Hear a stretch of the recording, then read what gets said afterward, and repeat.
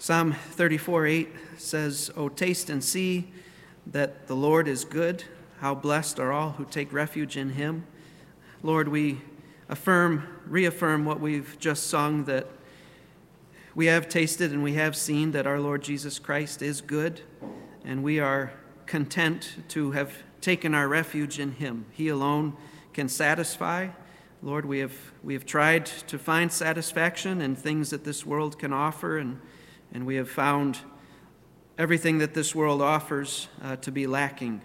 Only Christ can fill us up, and only he can keep filling us up forever. Lord, and we thank you for that. We thank you for the truth of that, that is not just some empty phrase that your word has thrown out there, but it is certainly true. We have experienced it. And Lord, if there's anyone here who has not yet tasted and seen that you are good, may you, through your word being read and being sung and being preached, may they come and taste the sweetness of knowing who you are and what you have done to rescue sinners and what you are continuing to do. So Lord, bless our time in your word. Open our eyes to behold wonderful things in it. Help us to understand it and to believe it and to live in the light of it. We pray in Jesus' name, amen. Well, Lord willing, we're finishing Galatians 2 today. So open up to Galatians chapter 2. We're looking at verses 20 to 21.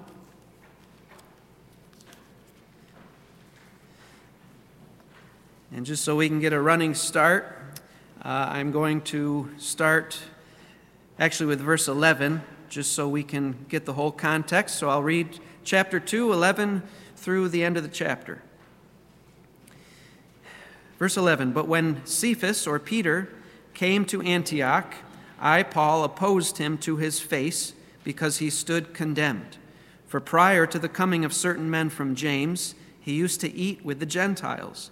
But when they came, he began to withdraw and hold himself aloof, fearing the party of the circumcision.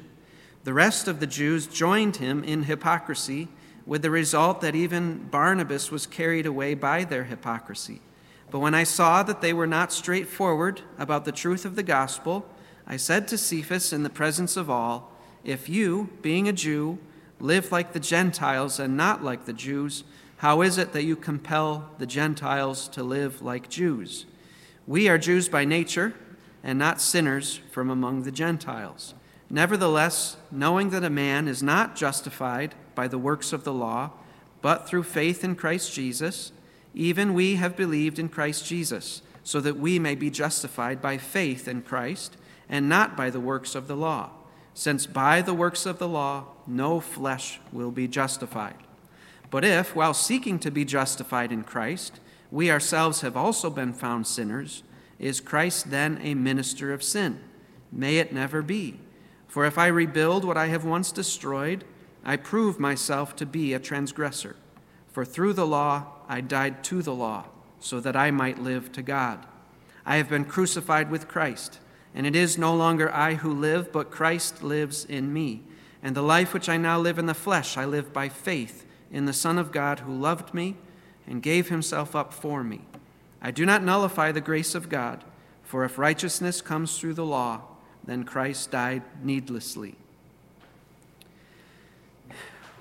As I read Paul's words in verses 20 to 21, it just struck me how he is helping Peter to realize what he has in Christ and how much he would be giving up if he were to forsake Christ and try to get to God through some other means, through keeping the law. And to help Peter understand that, Paul speaks from his own personal experience of what he has in Christ, what he has gained in Christ, and why he will never, ever leave Christ. And just trying to think about maybe common occurrences in life that we hear of that can kind of give us an analogy to understand that. I was thinking about times when we hear of a man who walks away from his wife and children in order to chase after another woman. And when we hear of something like that, how do we respond? We're appalled at that. And we shake our heads and we think, that man doesn't know what he's giving up, right? He had this life that he's thrown away to pursue some fleeting desire that he had. If only he had taken the time to think about the blessings he already has, he never would have done something so evil and so stupid. That's what we think when we hear of stories like that.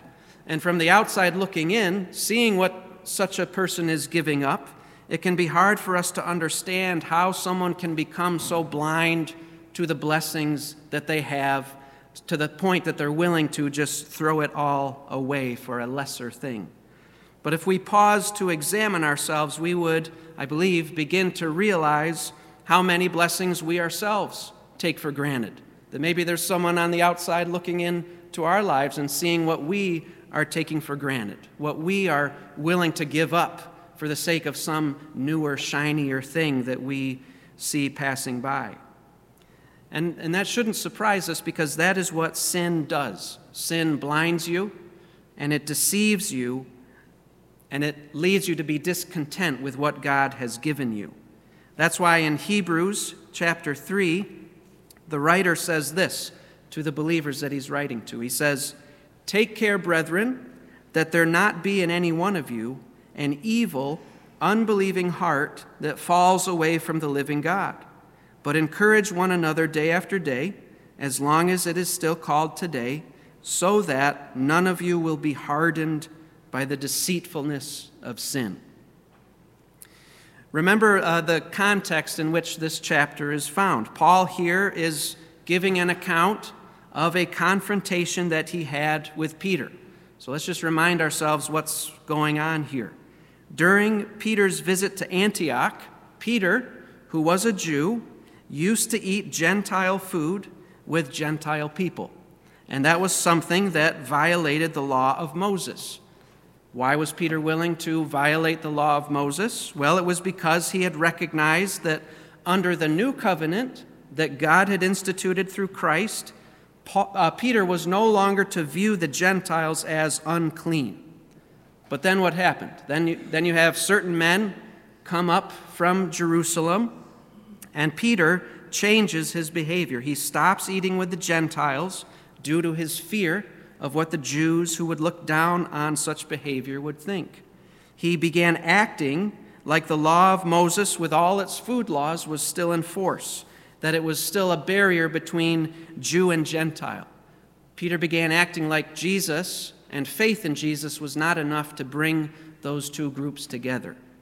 Peter had momentarily stopped living by faith, and he had instead begun living by the works of the law. He became sinfully afraid of what other men thought, and so he started to become blind to what he had in Christ.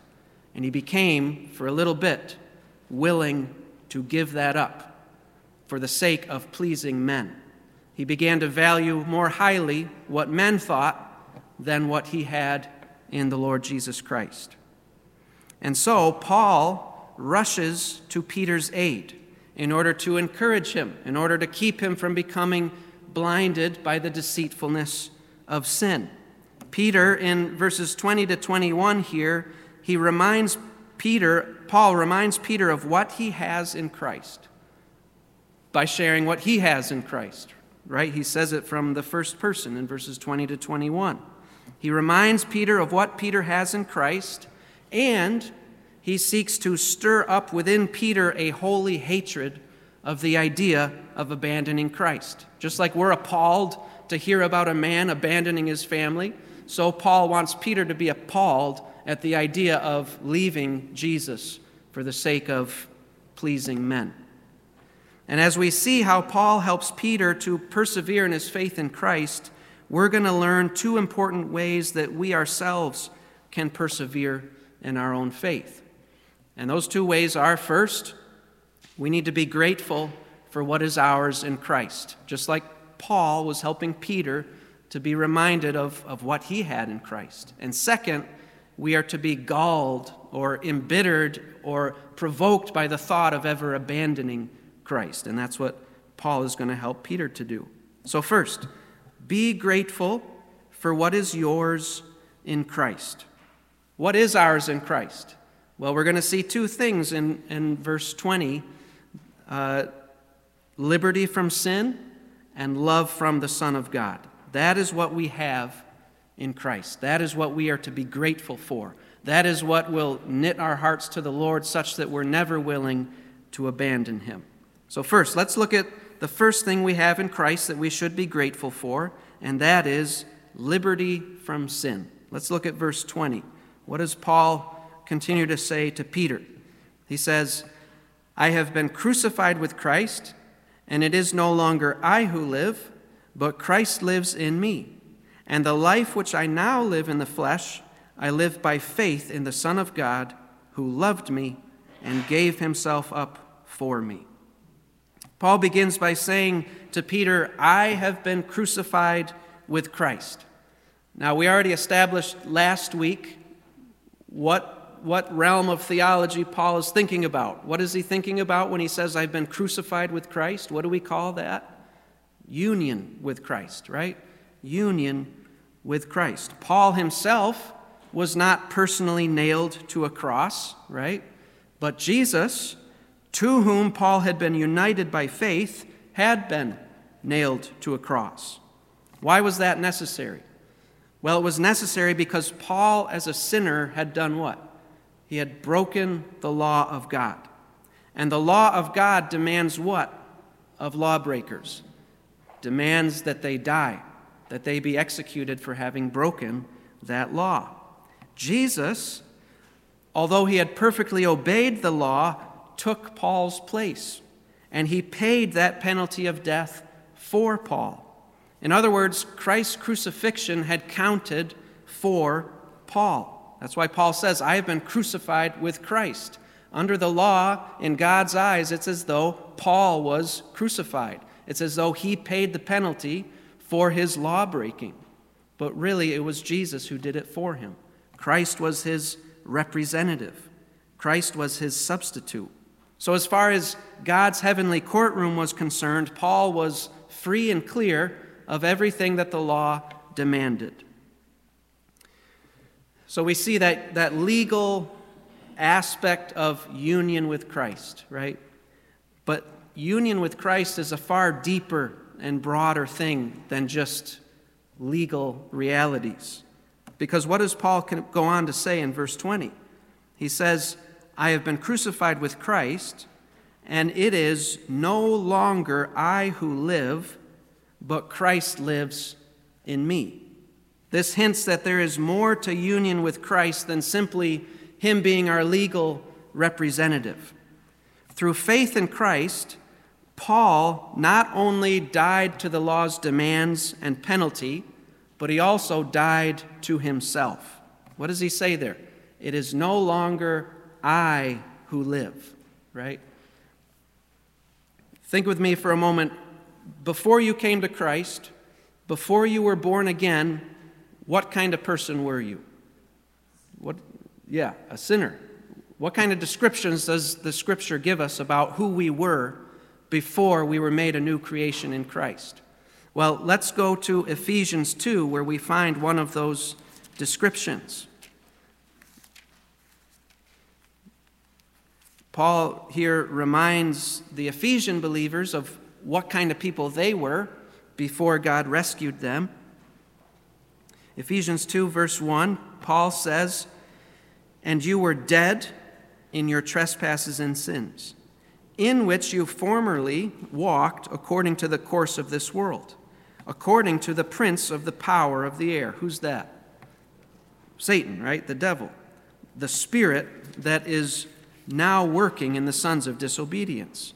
Verse 3, Among them we too all formerly lived in the lusts of our flesh, indulging the desires of the flesh and of the mind, and we were by nature, what?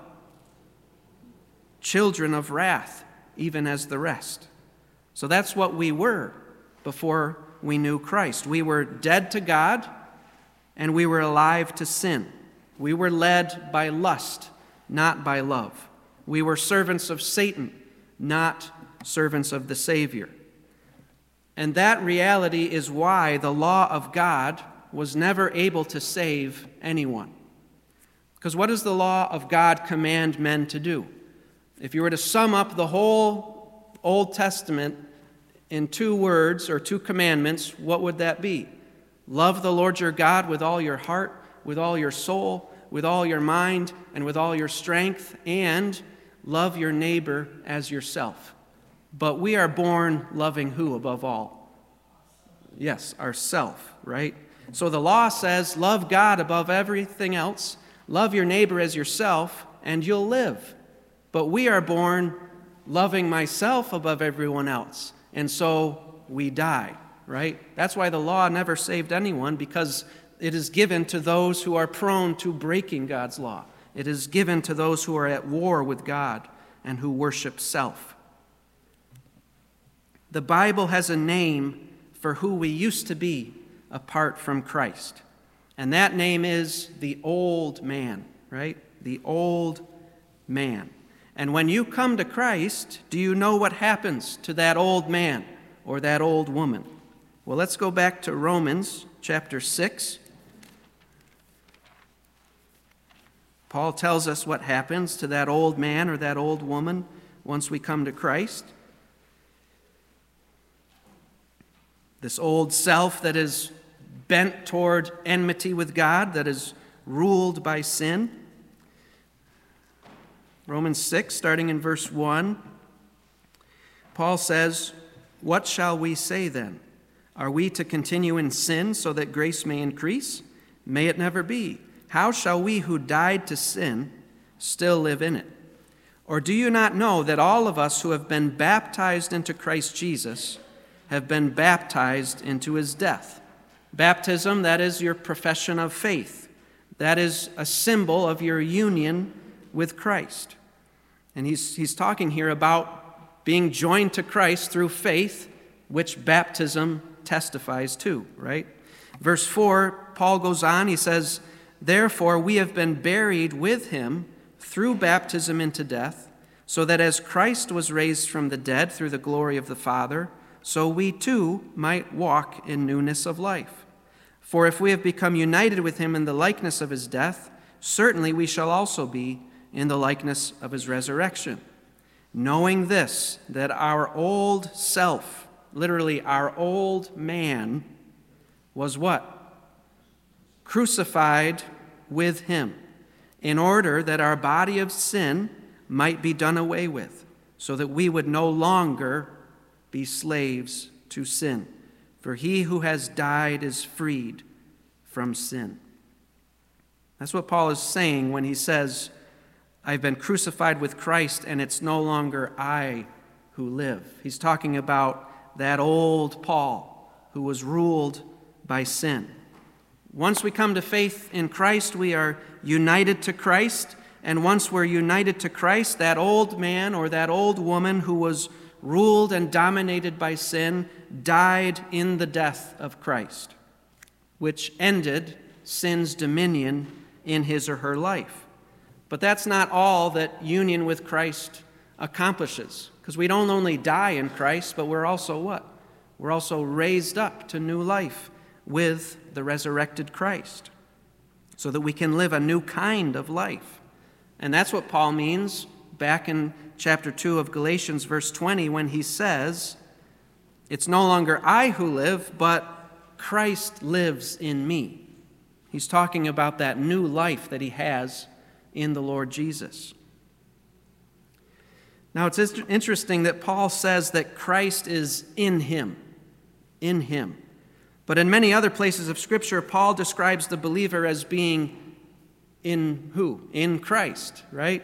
And both things are true. The believer is in Christ, and Christ is in the believer. That is the language of our union with Jesus. And I want to just drill down a little deeper in this idea.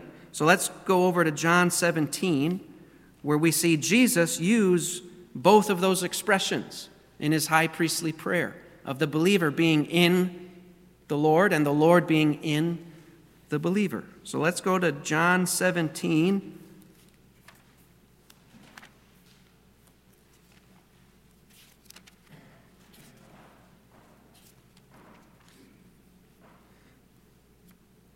John 17, and let's look at verse 20. Jesus is praying to the Father. He says, I do not ask on behalf of these alone, the disciples who were with him in that upper room as they were celebrating the Passover. He says, I do not ask on behalf of these alone, but for those also who believe in me through their word. And that includes you and me. Verse 21, what does he pray? That they may all be one. So he's speaking of unity there. Even as you, Father, are in me, and I in you, that they may also be what? In us, right? In us, so that the world may believe that you sent me. So there's Jesus using that one phrase, us being in him. Then verse 22, the glory which you have given me, I have given to them, that they may be one, just as we are one. I in them, and you in me, that they may be perfected in unity, so that the world may know that you sent me and loved them, even as you have loved me. Verse 23, Jesus says, I in them. So he uses both phrases. Verse 21, he talks about us being in him, and verse 23, he talks about him being in us. So Paul is not using any new concept here. Let's go back to John 15, where Jesus gives us a helpful illustration of what he's talking about. Because it's kind of abstract out there. What does it mean that I'm in the Lord and he's in me? What does that even mean? Well, let's go to John 15, where we see Jesus give us a helpful metaphor. Verse 1, Jesus says, I am the true vine, and my Father is the vine dresser. Every branch in me, there's that language, in me, that does not bear fruit, he takes away, and every branch that bears fruit, he prunes it, so that it may bear more fruit. You are already clean because of the word which I have spoken to you. Abide in me, and I in you. There's that language again. As the branch cannot bear fruit of itself unless it abides in the vine, so neither can you unless you abide in me. I am the vine, you are the branches. He who abides in me and I in him, he bears much fruit, for apart from me you can do nothing. If anyone does not abide in me, he is thrown away as a branch and dries up, and they gather them and cast them into the fire, and they are burned. If you abide in me, and my words abide in you, ask whatever you wish, and it will be done for you. My Father is glorified by this, that you bear much fruit, and so prove to be my disciples. Just as the Father has loved me, I have also loved you. Abide in my love. If you keep my commandments, you will abide in my love, just as I have kept my Father's commandments and abide in his love. These things I have spoken to you, so that my joy may be in you, and that your joy may be made full. So what's the picture he gives of us being in him and him being in us? A vine and its branches, right? Just as a branch is connected to the vine, in the vine, so that vine is also in the branches. Just that's like our relationship with the Lord Jesus. It's a life-giving sort of union, a life-giving union. As the branch draws upon the life of the vine to which it is attached, so believers draw upon Christ's divine resurrection life. And we draw on the life of Christ in such a way that we're enabled to do what? To bear fruit, right? If we are cut off from Christ, if we're cut off from the vine, we're no longer able to bear fruit, right? Here, back in Galatians 2, Paul is showing us that union with Christ, it does not only free us from the law's demands and penalties. It does something beyond that. It also frees us from sin and self, and it delivers us into the freedom of being able to live for God. While we were under the law, we were cut off from the vine, and we could not bear fruit for God. All we could do was bear fruit for death and rot and head for the furnace. But once we became engrafted into the Lord Jesus, we began to be able to draw on his life. And all of a sudden, instead of being dead, we're alive. and all of a sudden we can begin living for God rather than self. That's what union with Christ does for us. We are free from the tyranny of sin. We are free to do what God wants us to do. That is what we have in Christ, liberty from sin. It's because of Christ living in us. Now, how is it that Jesus dwells within us? Well, take a quick glance over at chapter 4 and verse 6, because I thought Jesus is up in heaven, seated at the right hand of the Father. That's true. But look at chapter 4, verse 6. Paul says, "Because you are sons, God has sent forth the Spirit of His Son into our hearts, crying, Abba, Father." That's how Christ dwells in the believer, through His Spirit. So that's the first thing that we have in Christ that we're to be grateful for. Freedom from sin, freedom to do what God wants us to do. Now we come to the second thing we're to be grateful for, and that is that we have love from the Son of God. Let's look at verse 20 again of chapter 2. Paul says, "I've been crucified with Christ. It's no longer I who live, but Christ lives in me. And the life which I now live in the flesh, I live by faith in the Son of God, who loved me and gave Himself up for me."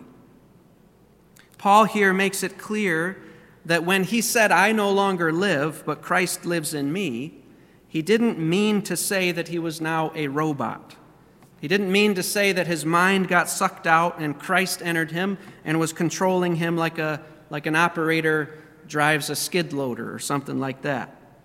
No, he says, it's no longer I who live, but Christ lives in me. But then he goes on to say, the life which I now live. He's still Paul. He's still the one living his life, but he's not the same old Paul, right? He says, I no longer live, but on the other hand, he says, the life that I now live. The life that he's now living is not the life that he was living. He's still Paul, but he's a new Paul. His life has been transformed by the Jesus who now dwells within him. And yet, not everything is new, because what does he say? He says, the life which I now live, where? In the flesh, right? He still lives in his flesh. What does Paul mean by flesh there? Well, flesh can mean different things depending on the context in which it is found. In this context, he simply means his mortal body. He hasn't been resurrected yet. He's still waiting for the day of resurrection. He's still in this same body, but it's a new life now. He's got Christ in him. And the way he lives now is by faith in the Son of God. By faith in the Son of God. That is how you live the new life that you gain in the Lord Jesus. But think about Peter. When Peter withdrew his fellowship from the Gentile believers, how had he begun trying to live his life? He started trying to live it how? Yeah, by the law, by the works of the law. And if he continues down that road, what is Peter forfeiting? We already looked a couple weeks ago at verses 15 to 16. Justification is by how? By faith in Christ. But if I stop believing in Jesus and I start trying to go back to getting to God by the works of the law, what am I forfeiting? Justification, right? That's what I'm forfeiting. And now, on top of that, Paul is talking about being united with Christ. And having been united with Christ, he's freed from sin and he's empowered to live for God. If Peter keeps going down that road of trying to be justified by works from the law, he's cut off from who? From Christ. Which means what? He's enslaved to what? To sin. And he loses all ability to do what? To do what God wants him to do, to bear fruit for God. It is only by being united to Christ, it is only by being in Christ and by having Christ in us that we can be declared righteous by God and that we can be enabled to live a righteous life for God. And the only way that you and I can get ourselves in Christ and get Christ in us is not by the works of the law, it is by faith in him. Peter had started walking down a path that would lead him away from Christ. And the other Jewish believers at Antioch, including Barnabas, had begun following Peter down that path. But in verse 20, Paul is saying, I'm not going to be joining you guys. In verse 20, Paul is drawing a line in the sand. He's saying, Peter, I'm not going to follow you in this. The life that I now live, the old Paul is gone. I have new life in Christ. And this new life that I now live, I live it by faith in the Son of God. I don't live it by works of the law. And then Paul, he proceeds to really turn the screws on Peter, because how does he describe this one in whom he believes? How does he describe this Son of God in whom he believes? He describes him as the one who loved me and gave himself up for me. So we see here that we see several reasons why Paul is unwilling to follow Peter's lead.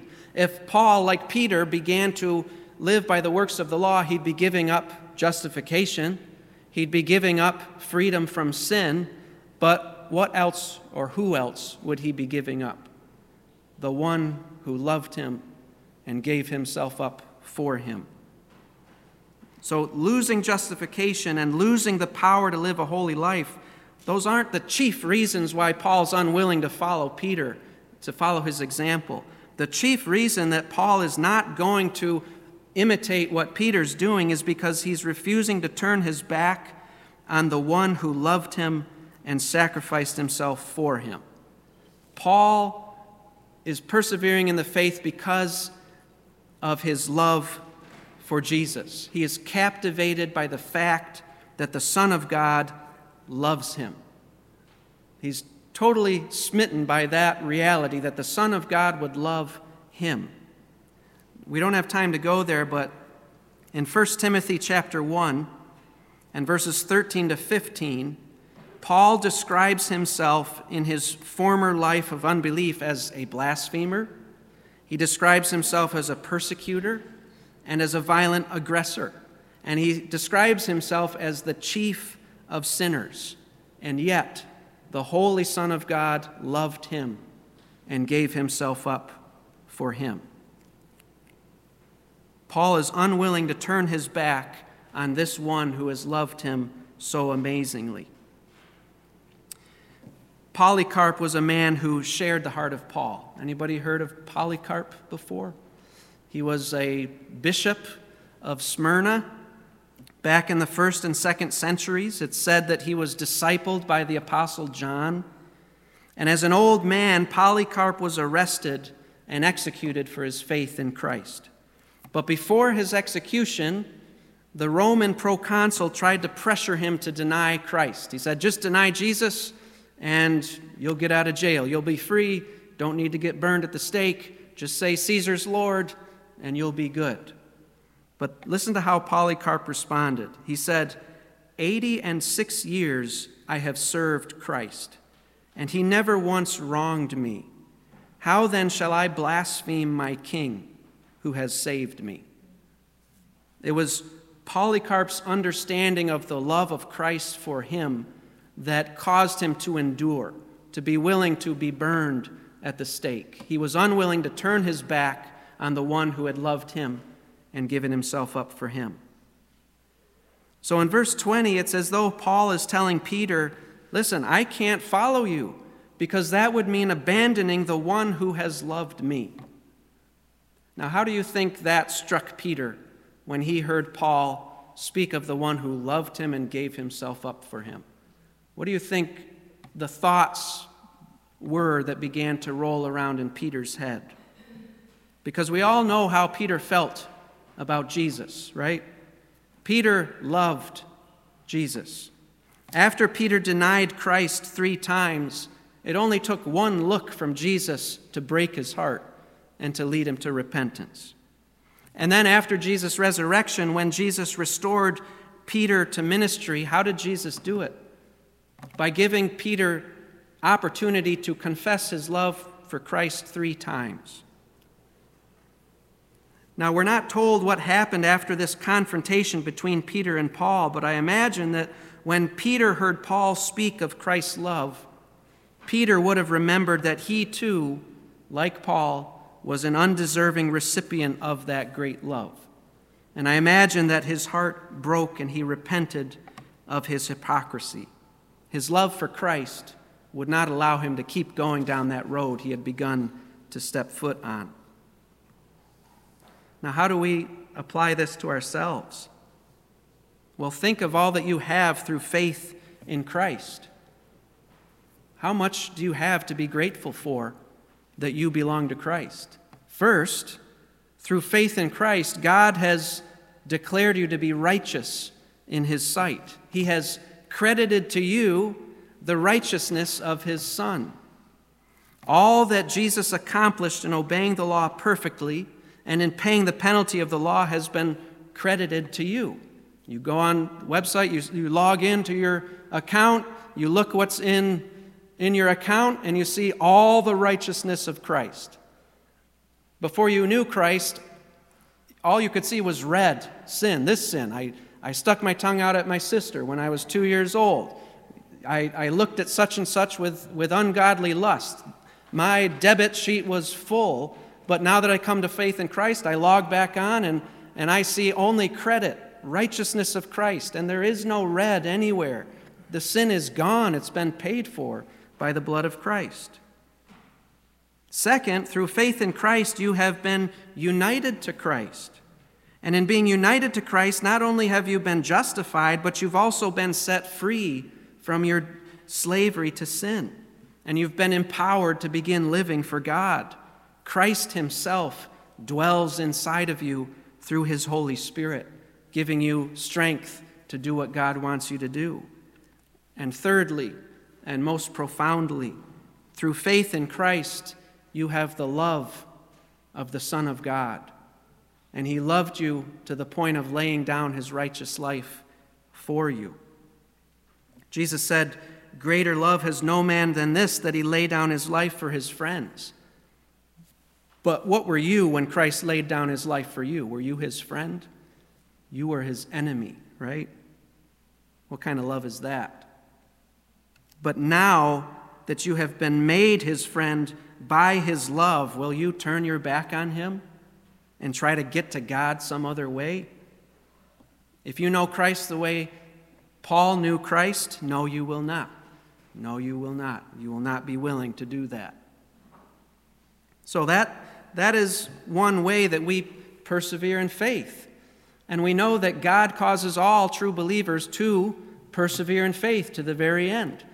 And He uses means to do that. And one of the means is reminding us all that we have in the Lord Jesus Christ. The second way that we can persevere in our faith is this: we should be galled at the thought of abandoning Christ. Just as we're appalled, galled, and embittered by the thought that a man would abandon his family, how much more should we be galled at the thought of abandoning Christ? Let's look at verse 21. What does Paul say in verse 21? He says, "I do not nullify the grace of God. For if righteousness comes through the law, then Christ died needlessly." This is Paul's concluding argument. And this word that my Bible translates as nullify, it's the Greek verb atheteo, and it's often translated as reject. Let's go over to Luke 10, where we see the word, at least in my Bible, translated that way. Luke 10 and verse 16, Jesus is speaking to 70 of His disciples who He had sent out to preach the gospel, or who He was sending out to preach the gospel. Luke 10, verse 16, Jesus says, "The one who listens to you listens to me.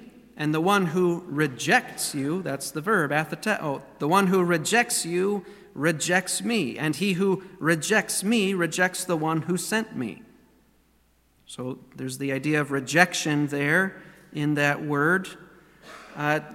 This verb is also translated as set aside. And for that, usage, let's go over to Hebrews chapter 10.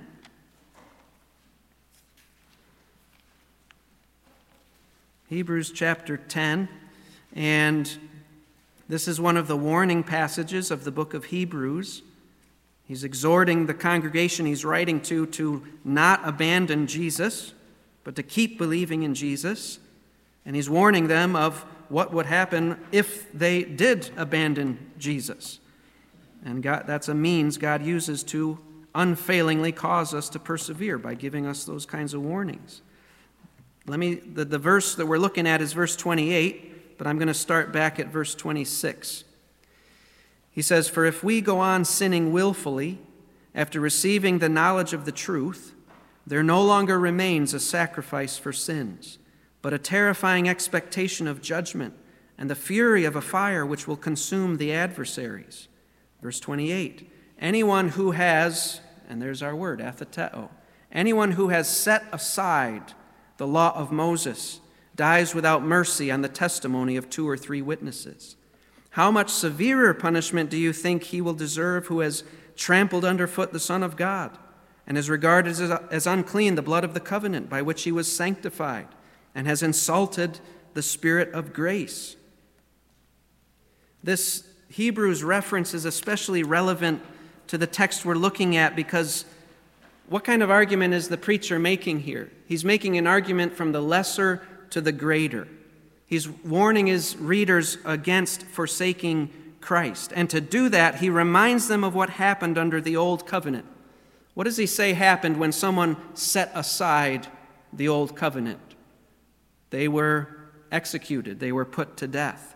But then he says in verse 29, how much severer punishment do you think he will deserve who has done what? Set aside the new covenant. But instead of using the word set aside, he uses much more graphic language. The language of trampling the Son of God, of regarding as unclean the blood of the new covenant, and of insulting the Spirit of grace. But the idea of setting aside is the same. Now let's go back to Galatians 2:21, where the context is very similar. Because what are Peter and Paul being faced with?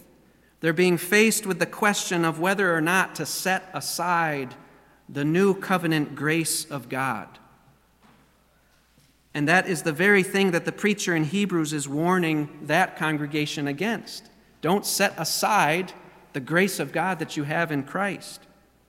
And Paul, back in chapter 2, verse 21, is saying, I am not going to do that. Peter, you and the others you started to set your foot on that road that heads to that place. I'm not going to do that, he says. I am not going to set aside the grace of God. But what reason does Paul give for why he will not set aside the grace of God? He gives the reason in verse 21. He says, "For if righteousness comes through the law, then Christ died needlessly." Now, if nothing else Paul said got through to Peter, this would. Again, just to remind us, Peter had begun to place himself back under the law of Moses. And by doing so, he was implying that the Gentiles, in order to be justified, needed to do that as well. Meaning that Jesus had not done enough. Meaning that men needed to lend a helping hand in their own salvation. And Paul, to defeat that idea in Peter's mind, to just kill that thought for Peter, he says that if a man can earn a right standing before God by keeping the law, then what Jesus did was unnecessary. Now, how do you think Peter would have responded to someone ever saying to him, Jesus didn't need to die? Him dying, it was just a waste of time.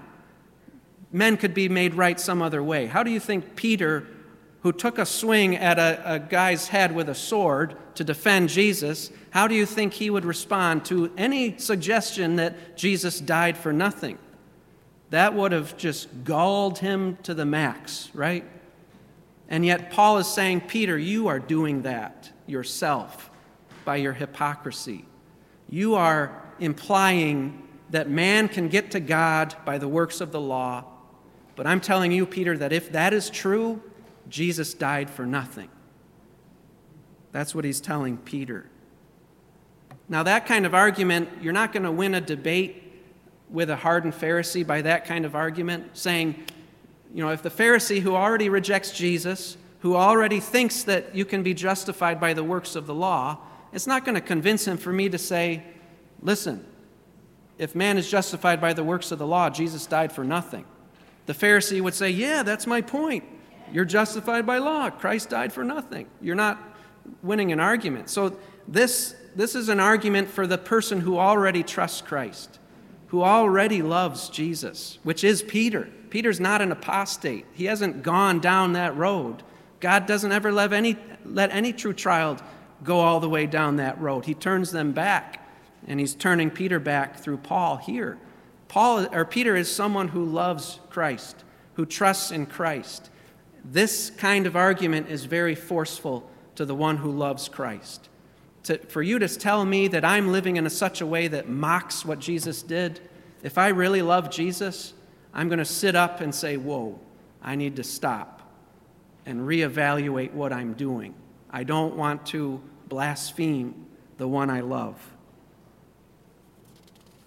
Paul is helping Peter to be galled at the thought of carrying through what he is beginning to carry through. In verse 21, Paul is saying, again, he's just sharing what's in his own heart to help Peter remember what he himself has in Christ. Paul is saying that when he says, I do not set aside the grace of God, he's saying that he loves and reveres Jesus too much to ever even dream of suggesting such a thing. And Paul is counting on the fact that Peter also loves and reveres Jesus too much to keep acting in a way that would suggest that Jesus died for nothing. Now, Paul, he's not recounting this confrontation with Peter just for the kicks, He's not doing it for no reason, because who is he writing to? The Galatians. And as Peter had begun to put himself back under the works of the law, what were the Galatians being tempted to do? Put themselves under the law by getting circumcised. And Paul is sharing with them what he shared with Peter so that he can get the response out of them that he got out of Peter, saying, listen, if man can be justified by works of law, then Jesus died for nothing. That would have turned Peter around really quick. And Paul, he's counting on the fact that the Galatians also love Jesus too much to keep going down that road that would make a mockery of the one that they had come to trust in and love. So that's why Paul is bringing this up in the first place. Now, we've just celebrated Thanksgiving. Did any of you have any trouble thinking up something to be thankful to God for? Because sometimes someone can ask, what are you thankful for? And we think for a moment, and sometimes nothing comes to mind. But how about this? Be thankful that God has declared you righteous by his grace through faith in Christ. Be thankful that you are united to Christ's Son, or to God's Son by faith, and being united to Christ, you are free from your slavery to sin. Be thankful that you have Jesus himself dwelling inside of you by his Spirit, empowering you to live for God. And be thankful that you, the most sinful person you know, are loved by the eternal Son of God with a love that led him to lay down his life for you. Now, if you don't think that is something worth giving thanks for, then you don't know who Jesus is. In your eyes, Jesus did die for no reason.